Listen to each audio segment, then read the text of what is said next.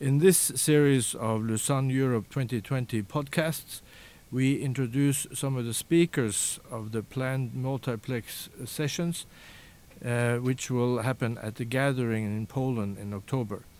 With me now is Usha Reifsnyder, who works for the Center for Missionaries from the Majority World, based in the UK. Usha is born in the UK of Indian migrant workers and grew up in a Hindu home. How were you introduced to the gospel?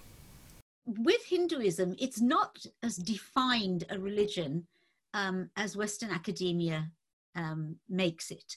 So to incorporate Christian practices was not a problem. So there was a teacher at our school, and she taught the 10, 11-year-olds, and she said to my older sister, "Would you like to come to Sunday school?" So my mother and father were thrilled, because here is an English woman who's considered, a prestigious woman because she's white, and she's a teacher, and she is inviting our family to do something with her.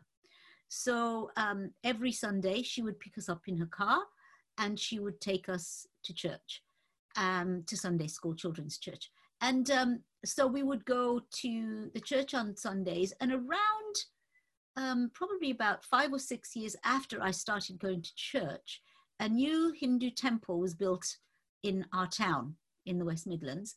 So I would go to church and I would go to the mandir, which is a Hindu temple. Yeah. Yes. So when did you receive Christ then? Okay, so I was going to church from about the age of 5. And at the age of 10, I saw a missionary for the first time. And that's when I decided that I would one day be a missionary. And then between the age of 10 and 11, I read the King James Version of the Bible, and I read Shakespeare, because my older sister was studying Shakespeare. And I heard the messages at church every Sunday. But I remember a significant moment when I would repeat to myself, "The quality of mercy is not strained. It droppeth like the gentle rain from heaven." And I used to wonder what that mercy was like. And I didn't know the context, because it was from The Merchant of Venice by Shakespeare. And then there was an evangelist that came to town. And my school teacher took us all in the car to hear this evangelist. And he shared a message that if you don't respond to the gospel, then it's like moving house, living next door to a fire station.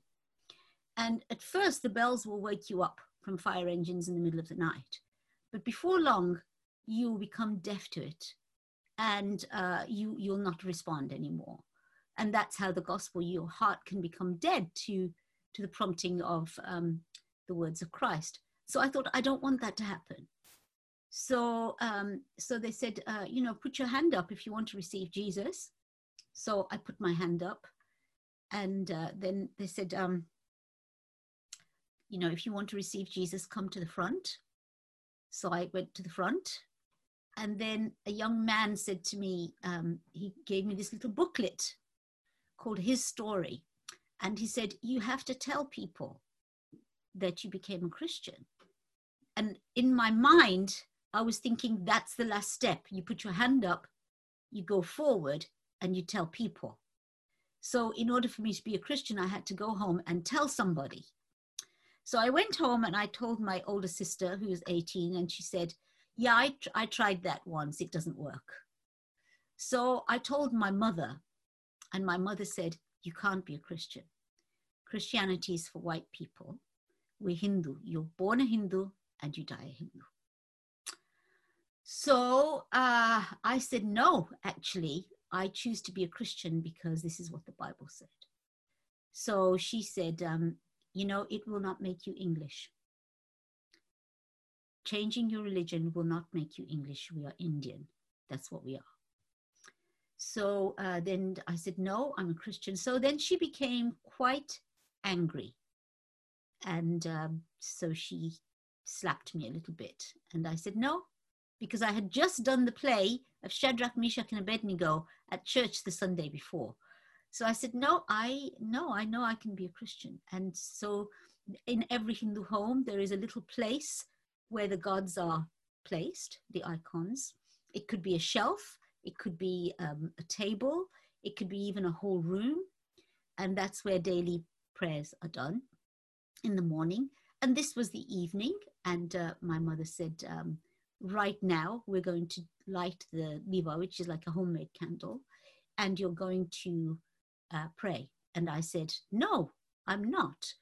So, Indian people, we're disciplined with a leather shoe, the leather shoe that the women wear. So there's no, reasoning. They just take off the shoe and they whack you. So my mother whacked me a few times. So I thought, well, okay, I will just pretend to cry. And so I pretended to cry and she stopped. She said, now pray. So I bowed my head and I said to myself, our Father who art in heaven, hallowed be thy name. And she said, that's not good enough. You need to get down on your knees. I said, I will not get down on my knees. So, we're 5 children, very unruly. And my mother kept a cane from a branch, from a tree in the garden. And she took out the cane and she whipped me with the cane. And then it was hurting a lot. So I thought, I'll go down on my knees and I will say my prayers. So I went down on my knees and I said, our Father who art in heaven, hallowed be thy name. She said, that's not good enough. Your head must touch the ground. I said, my head will not touch the ground. Then she beat me viciously, harshly. And now I'm crying because I'm in a lot of pain and I can feel the welts on my back. And so I thought, I'll put my head down, but I'll just keep it this far from the ground so she doesn't know.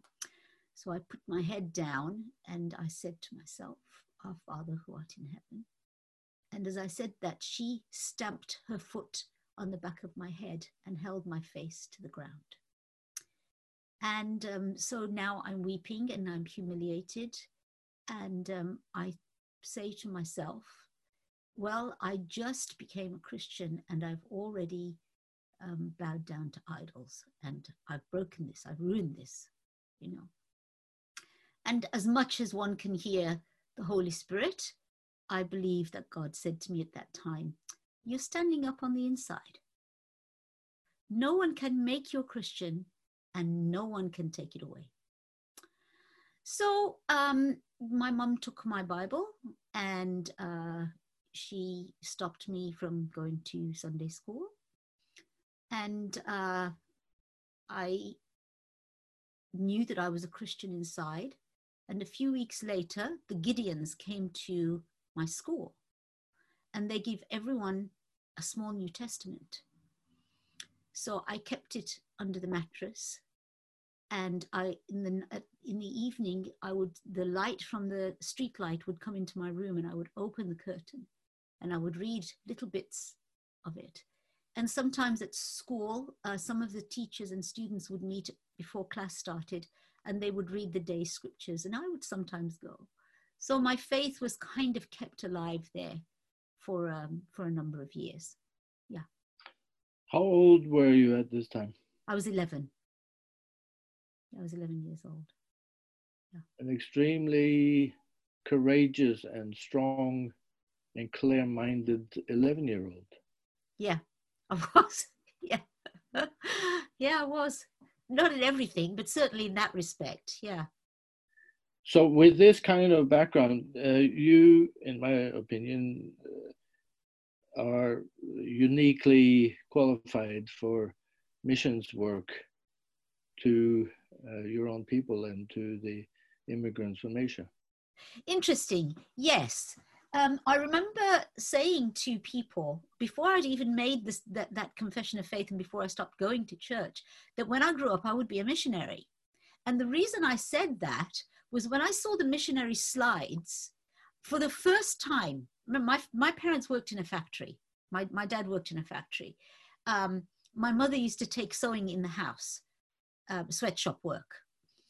I saw in those slides people who were Asian and they were standing up and teaching. They weren't working in a factory. And I thought, I want to do that job. I want to stand up in front of people. That's why I wanted to be a missionary. I hadn't even accepted Jesus yet, but I knew I wanted to be a missionary. And so when I used to tell people that, they used to say to me, you can go to Indians. You can go to India. And I did not want to go to India because I had been taught at school that Indians were savages that lived in mud huts. That's what my teacher told me. And I remember thinking to myself, I went home and I told my dad, he said, no.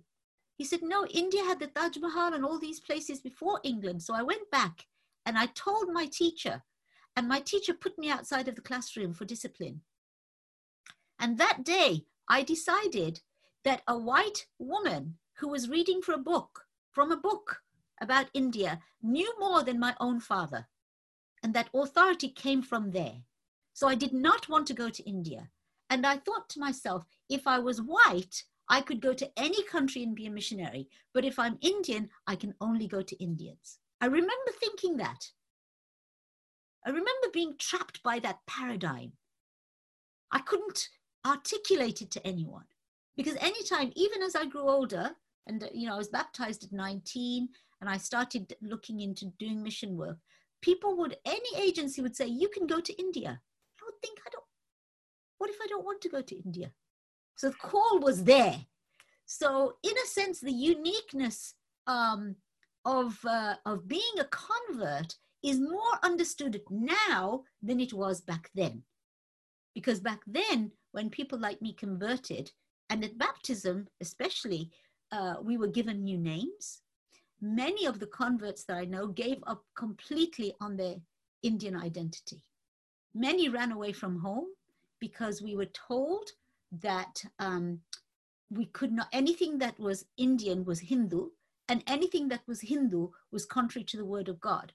We couldn't go into our own home because there were idols there, and our parents were against us. That's what they told us, because they didn't have God.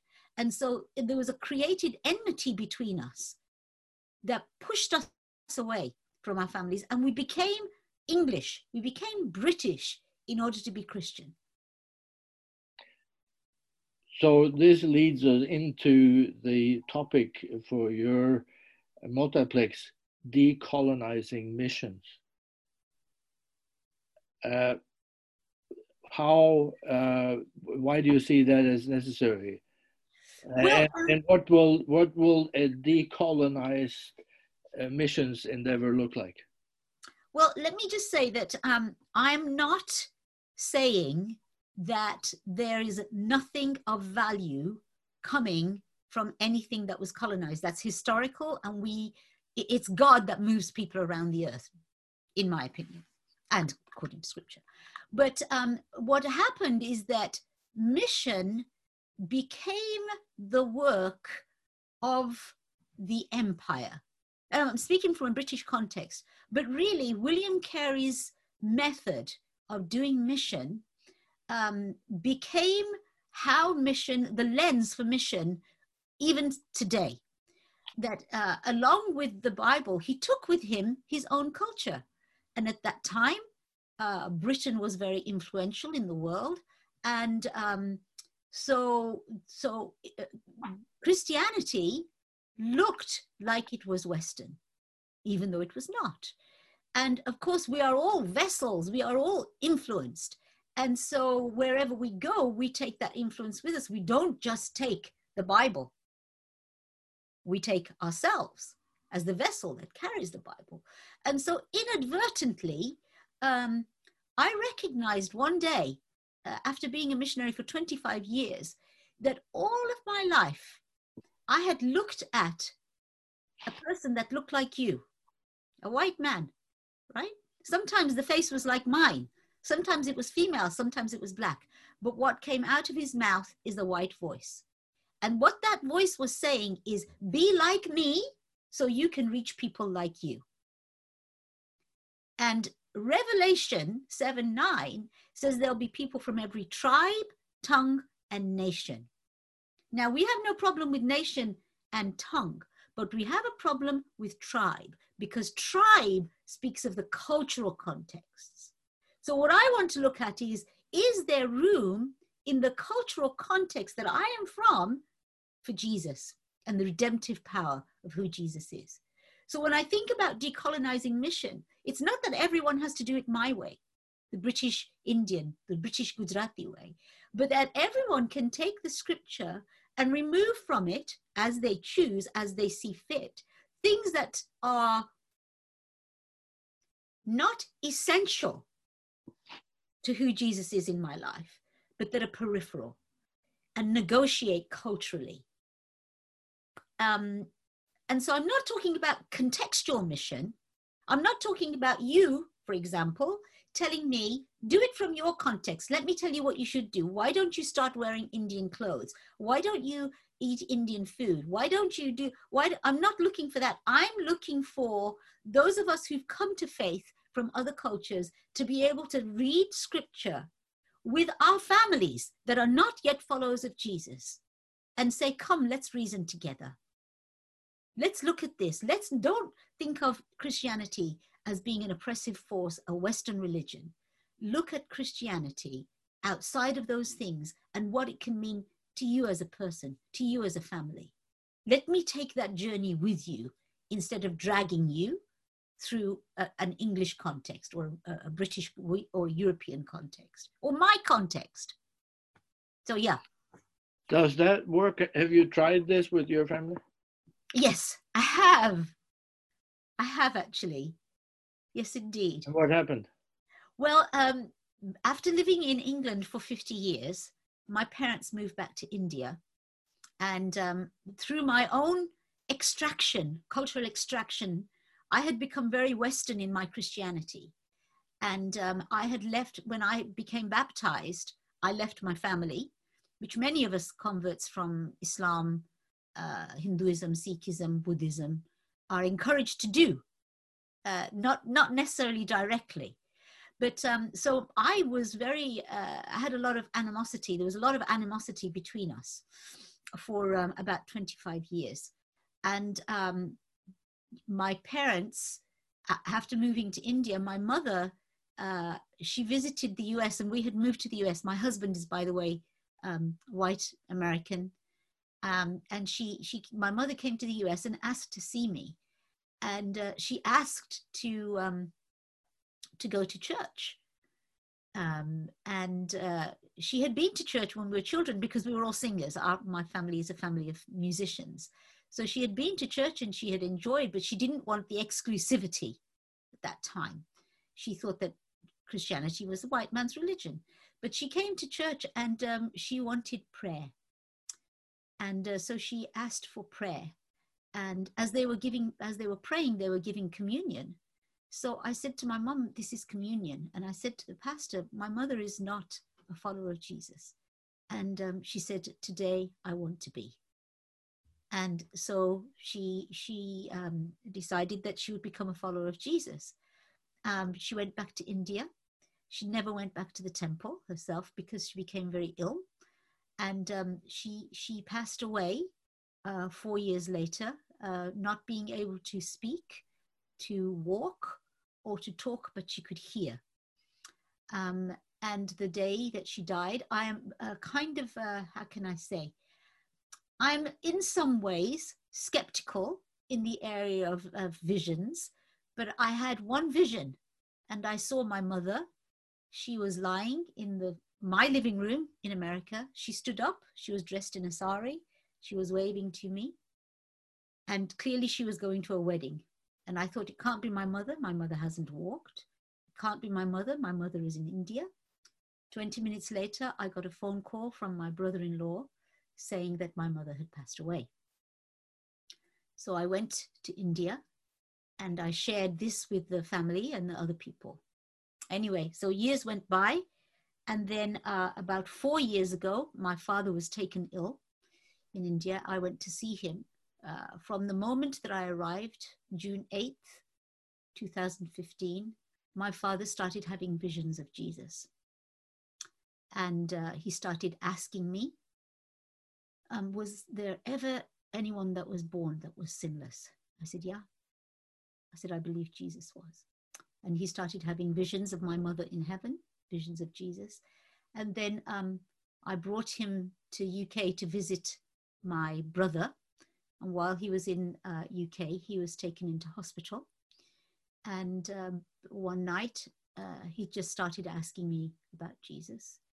And I played him music that was written by a man called Chris Hale, where he took Indian songs and he used them to communicate the gospel. And I used to play them to my father. And then I said to him one day, Bapuji, which means father, respected father, can I pray for you? And he said, yes. I said, can I pray for you in the name of Jesus? He said, yes. I said, what would you like me to pray? He said, I want you to pray that all my sins would be forgiven. So I prayed that prayer in Gujarati. And I used Prabhu Isu rather than Lord Jesus, which means Lord Jesus, but just in our language. And I used the terms for sin. Instead of using the English term, I used the Gujarati term. And my father prayed with me. And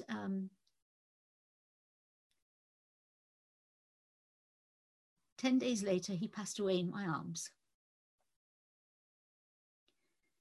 And so I think the biggest obstacle to my parents coming to faith was me trying to force them to be something that they were not, instead of looking at who Jesus is. They have no problem in believing that Jesus is God. No problem that Jesus removes sin. But what they couldn't see is a Jesus that had blonde hair and blue eyes and destroyed their culture.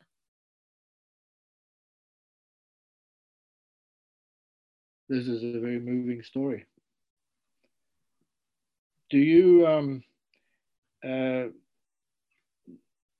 are there mission organizations or mission work, yourself included, that now work along the lines that you have just so movingly described? There are certainly some good sounds, and I am now in a very fortunate, blessed position that I'm being listened to, because I no longer feel that tension with who I am as a woman, with who I am as a convert, with who I am as a non-white follower of Jesus. The majority of the world's Christians are no longer white. We know that, but the majority of the thinking, even if it comes from the non-white people, is still very much in that one mode. Oh, somehow I lost power. Well, I can still hear you. Sorry. So yes, so what's happening is that the agencies are now asking, what can we do? What can we do? The thing is, they're looking for strategies. They want to build a framework that if we do this, this, this, and this, then we'll get this result. But it's not frameworks, it's not strategies that we need, it's tactics. And the tactics are alongside tactics. They're not your tactics or mine. They're walking alongside it little by little. And we're not looking for factory type production of Christians. We're not looking for 1,000 hands raised and taking a photograph. We're looking to walk alongside people. And yes, there are many, I've been in conversation with many mission agencies here in Britain, and I am beginning to develop a plan of looking at what the majority world Christians, those of us that are first generation converts, because we're fervent, we want people to know how we reach immediately. And then looking at practical aspects of how that can be incorporated with the church in Britain or America, wherever they are, because we are living here. So your context is also important, right? And then looking broadly at how people like me can go from reaching one-on-one, working alongside the church and working alongside the community, to actually now producing academic material that takes our voices in a way that makes sense to the Western world as well as the majority world. You're talking about academic material.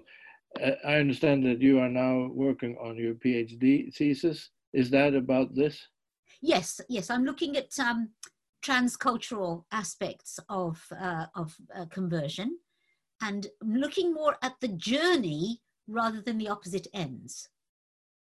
So instead of looking at one day I was this to one day I'm that, it's looking at the process and how many people come along on that process. Well, we wish you the best in your academic endeavors, and also in your walk as a missionary alongside your people and other people. And I'm sure that your multiplex will be very valuable and strategic in Poland in October. Thank you.